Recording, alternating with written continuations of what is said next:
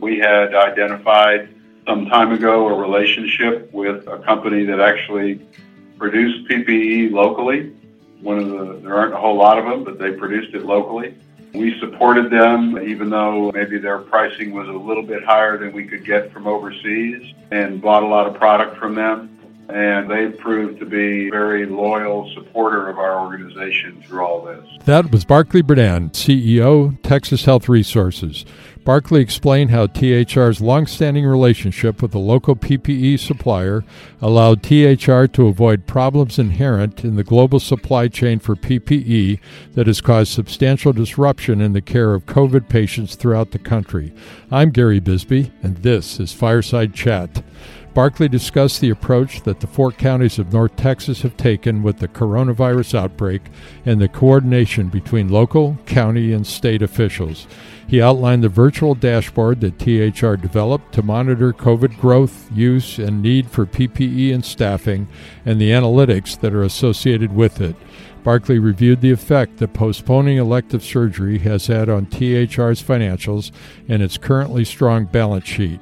He spoke about THR's commitment to its physicians and employees and that there have been no furloughs. I'm delighted to welcome Barclay Berdan to the microphone. Good afternoon, Barclay. Good afternoon, Gary. How are you? Well, thank you, sir. Welcome to the podcast. Thank you. It's a pleasure to be here. We're all facing the COVID-19 outbreak, and we appreciate your joining us to discuss what is the status of the surge in North Texas and how Texas Health Resources is responding. So why don't we start with the coronavirus timeline? How are things faring there in North Texas? Well, I would say in North Texas we're maybe in the early phases of a surge. We actually started Texas Health officially standing up some of our management groups and probably about the end of the last week of February, and have been tracking things and advancing things ever since. If I fast forward to today, we have had so far 23 deaths in the 4-county area of Collin, Dallas, Denton, and Tarrant County, which are the main 4 counties of North Texas. And we've had 1,409 cases, positive cases. Have you had any indication from the CDC about when it's likely to hit? Gary, when we first started looking at a number of the models that are out there, we thought that the peak would happen this week. The current models really have the peak happening really much later in April or early May. A big issue has been testing capability, which has been a challenge here in North Texas. What we do know is that our growth rate right now is between 15 to 20% for the past several days, and probably a lot of people have seen models that have sort of best, average, and worst curves attached to them. And right now, our modeling would say we're probably closest to our average curve. Any sign that the testing supplies are going to become more available? No. There have been a number of new tests become available, but one of the challenges that we have had in North Texas is trying to get a hold of the test kits. FEMA has intercepted them and redirected them. So we have now got the ID Now test kits that are available, and we've distributed them to all of our hospitals.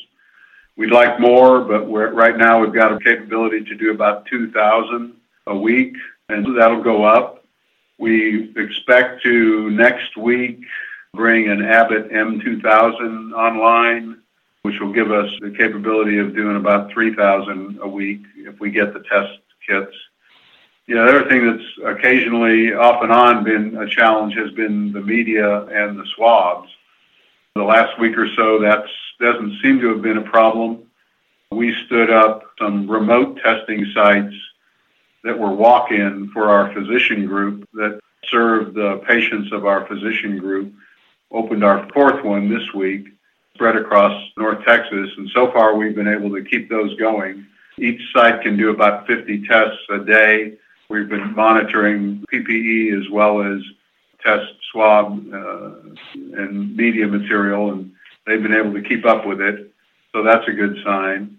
A couple weeks ago, I guess, the federal government brought 2 testing stations to Dallas, that were located here that were capable of doing several hundred tests a day each. Unfortunately, I saw on the mayor of Dallas's website that they've told him that on April 10th, they're going to pack up and go home. So that'll put a dent in it. Clearly understandable that as they stood up the commercial capabilities, that they were flooded with tests, and we've seen them struggle with that at times. But right now, we're seeing the average time for a commercial test turnaround to be 2 to 2.5 days, maybe 1 day, but more likely 2 days, maybe 3 days, more likely 2 days. We're really thinking by the time we get to the end of April, internally, we'll be able to do about 6,500 tests a week. And that'll really help us in the hospitals because right now we have a substantial number of PUIs, persons under investigation, who are awaiting responses from the commercial testing that are occupying beds. And what we've generally found, both in our outpatient testing and in our inpatient testing, is that somewhere around 10 to 12% of those folks are going to test positive. But the ones in the beds may or may not have to stay in the hospital, and we'd like to free up that capacity. So it'll just, and when we're chewing up PPE, it's just not a great situation. First thing is getting testing available in-house so that we can get determinations on the PUIs and the people in the emergency rooms so that we can let the folks in labor and delivery and in the OR test those patients, and they can be more confident that the patients they're taking care of are not infected. And then we'll start moving out into the larger community with essential workers, because we certainly know that a lot of employers in the area, whether it's the city who operates the sanitation services, for instance, or the police and fire, or the EMTs and the first responders, are all interested. And while there is some testing through the counties that's available for those folks, best practice has shown two things in general really have an impact on the shape and duration of the infection in a community. The first is your suppression activities, basically how effective you are at getting people to isolate themselves and prevent the infection from spreading. And a big piece of that, aside from stay-at-home type orders, is the ability to test people. We saw that in a couple of countries, do widespread testing, and we do not have widespread testing available to us at this point. So we're having to rely in North Texas mostly at this point on our ability to prevent the spread of infection by stay-at-home orders, which has its own challenges. Right. What has been the population's view of staying at home and self-distancing? Mixed, as you might imagine. The Dallas-Fort Worth area has about 7.5 million people. Most of that population is in the 4 main counties, but our service area is 16 counties, so all the surrounding counties are a part of that. People travel across political lines to go to work, to shop, to play, to go to school. So it's a very mobile society. And a real challenge for us has been that the political leaders have not acted in unison. So we've had a lot of variation. The first to act was really the county judge in Dallas County, who was followed relatively quickly by the mayor of Dallas. The governor has not done a stay-at-home order, but has, obviously has declared a disaster, as have ultimately all the county judges. And then what's happened has been this progression really over the last 3.5 weeks of everybody sort of responding and tightening and pushing. Where we were at the beginning of this week was one of the 4 main counties, Collin County, which is north of Dallas County, very high growth area, lots of population, had really resisted strong stay-at-home orders and had businesses pretty much still operating. The governor of Texas this week finally defined essential businesses within his order. He left it vague up until that point, and that really forced the county judge in Collin County to rescind his order and direct the businesses to close. I think in the end, what we have right now is reasonably good, what I'll call suppression tactics going on.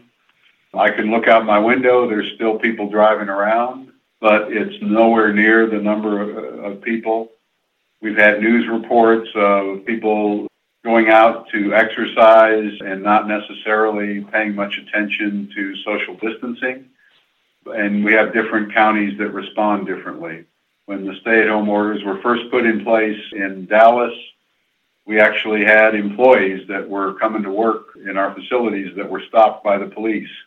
But that hasn't happened in any other county. And actually the police have kind of backed off on that at this point. So the challenge is Texas has always seen itself as a very business-friendly state and one that respects people's independence. And that's the balance that the politicians have tried to achieve.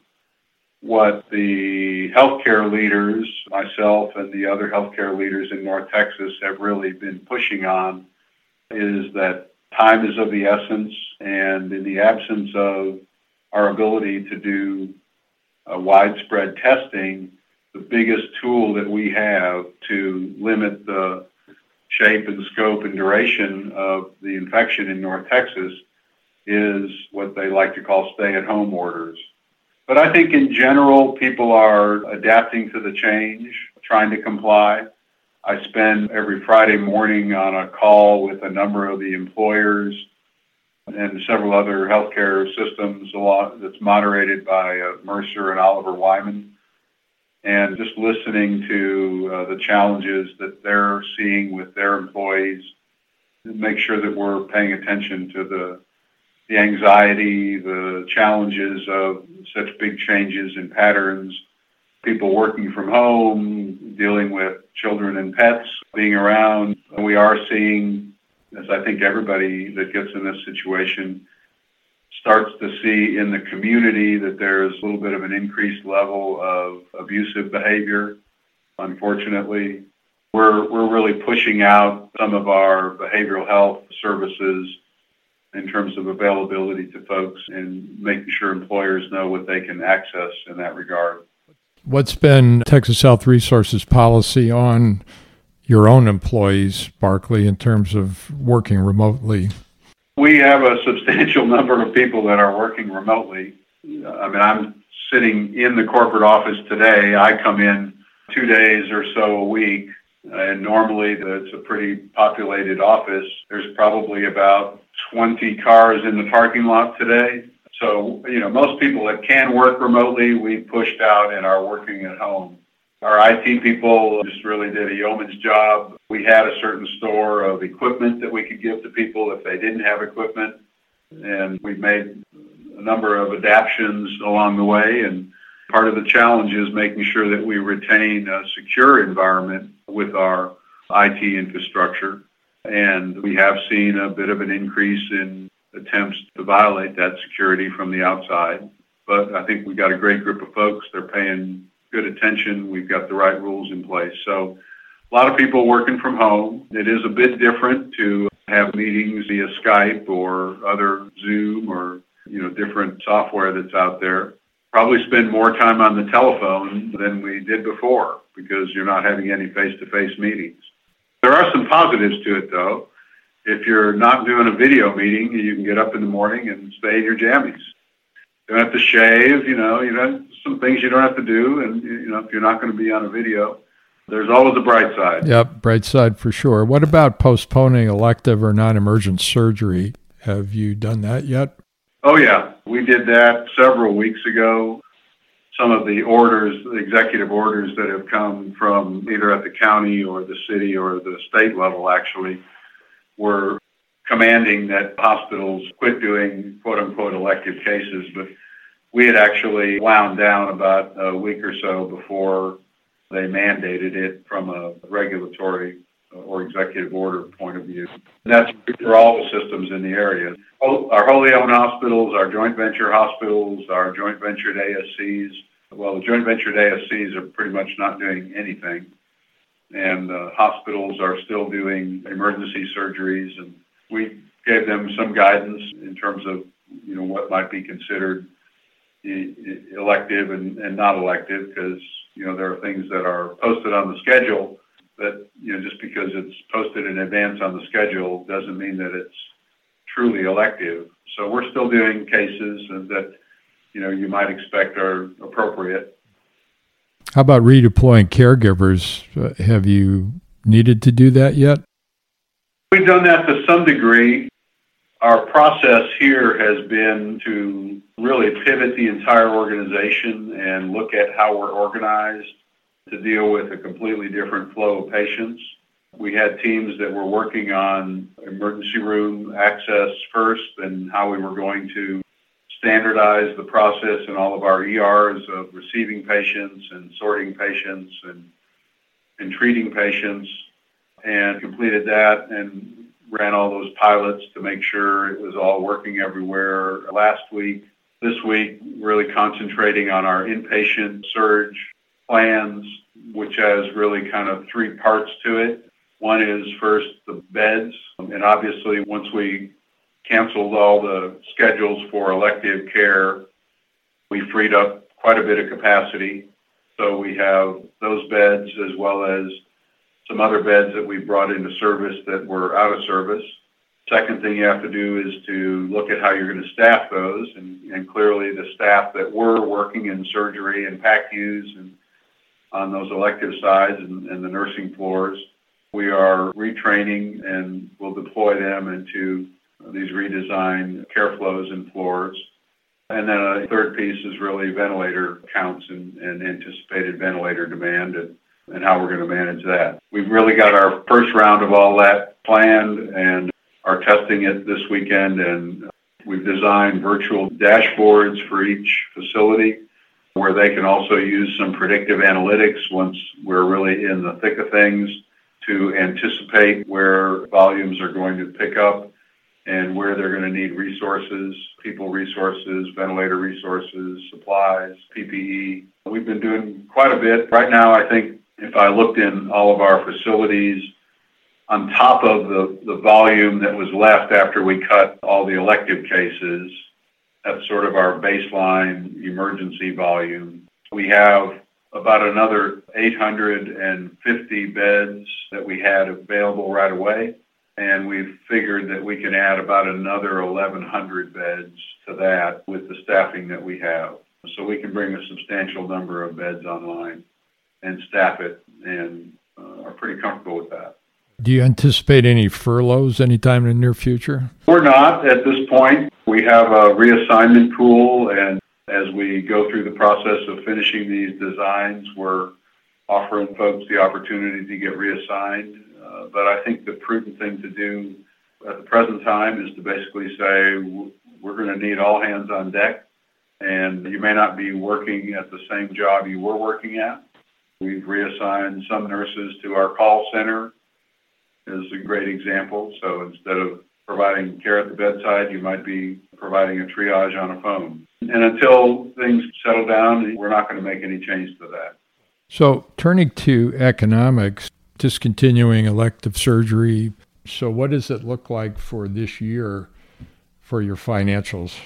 Well, that's a good question. We're monitoring that with some regularity. We had a pretty good size pool of dollars in our investment pool, and we've clearly lost some value there, but the market improved from last week. We gained back about $193 million from some that we lost the week before. We had a few variable rate bonds that we were concerned about being remarketed, and we're prepared to repurchase any of those to prevent failed remarketing, which we don't think is likely anyway. We had some lines of credit that we've drawn down, but we're very liquid. We've probably got close to $750 million of liquid assets, same-day availability at this point, outside of our investment accounts. And that was one of the first things we did as we started looking at this, was say, we got to make sure we got plenty of cash available.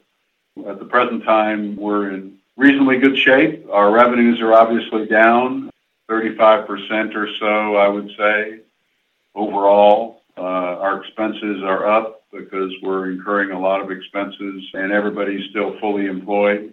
So our monthly operations are going to take a dip, but our overall financial position is strong. Do you have any indication yet how much might be coming from the federal government with the fund? No, the distribution of the supplies never made it to Dallas-Fort Worth. Whatever there was got directed somewhere else. We're standing up the ability to apply for some of the funding. One of the things we've learned from past challenging periods is that you got to start keeping the records of what you're spending money on up front. So we're doing all that. But at the present time, we're not concerned about how quickly that flows. We just want to make sure we get our fair and appropriate share of it as time goes on. If we could turn to governance for a second, what have you been communicating to your board, and how often are you communicating with them? Our board met 5 times a year and operated in a committee structure. We've only kept one committee active. We moved all of our meetings to virtual. We've only kept one committee active. That's our quality committee, quality and performance committee, because they handle credentialing of physicians and that group of functions. My board will next meet at the end of April. It'll be a virtual meeting. What I've done in the meantime is send them a weekly, midweek written report that highlights things that have happened during the last week. And then on Friday, we do a call at 11 o'clock for the board members. The written report actually goes to the board and the committee members. The call it's not an official board meeting, it's just a call. We answer questions about the written report, provide some updates, and have some dialogue, answer questions. I would say my board, at the early outset, we basically talked, and they passed a resolution that gave myself and the CFO pretty substantial powers to act without them, because they did not want us to be hindered in any way, shape, or form in terms of expense limits or anything. They're a very supportive board. We're working to keep them informed, provide counsel and guidance, and that's where we stand right now. Great relationship, very supportive. This has been a terrific interview, Barclay. Thanks so much. Appreciate your being with us. Let me, if I could, ask one final question, which is, there's been discussion around among your colleagues, other CEOs, about the global supply chain.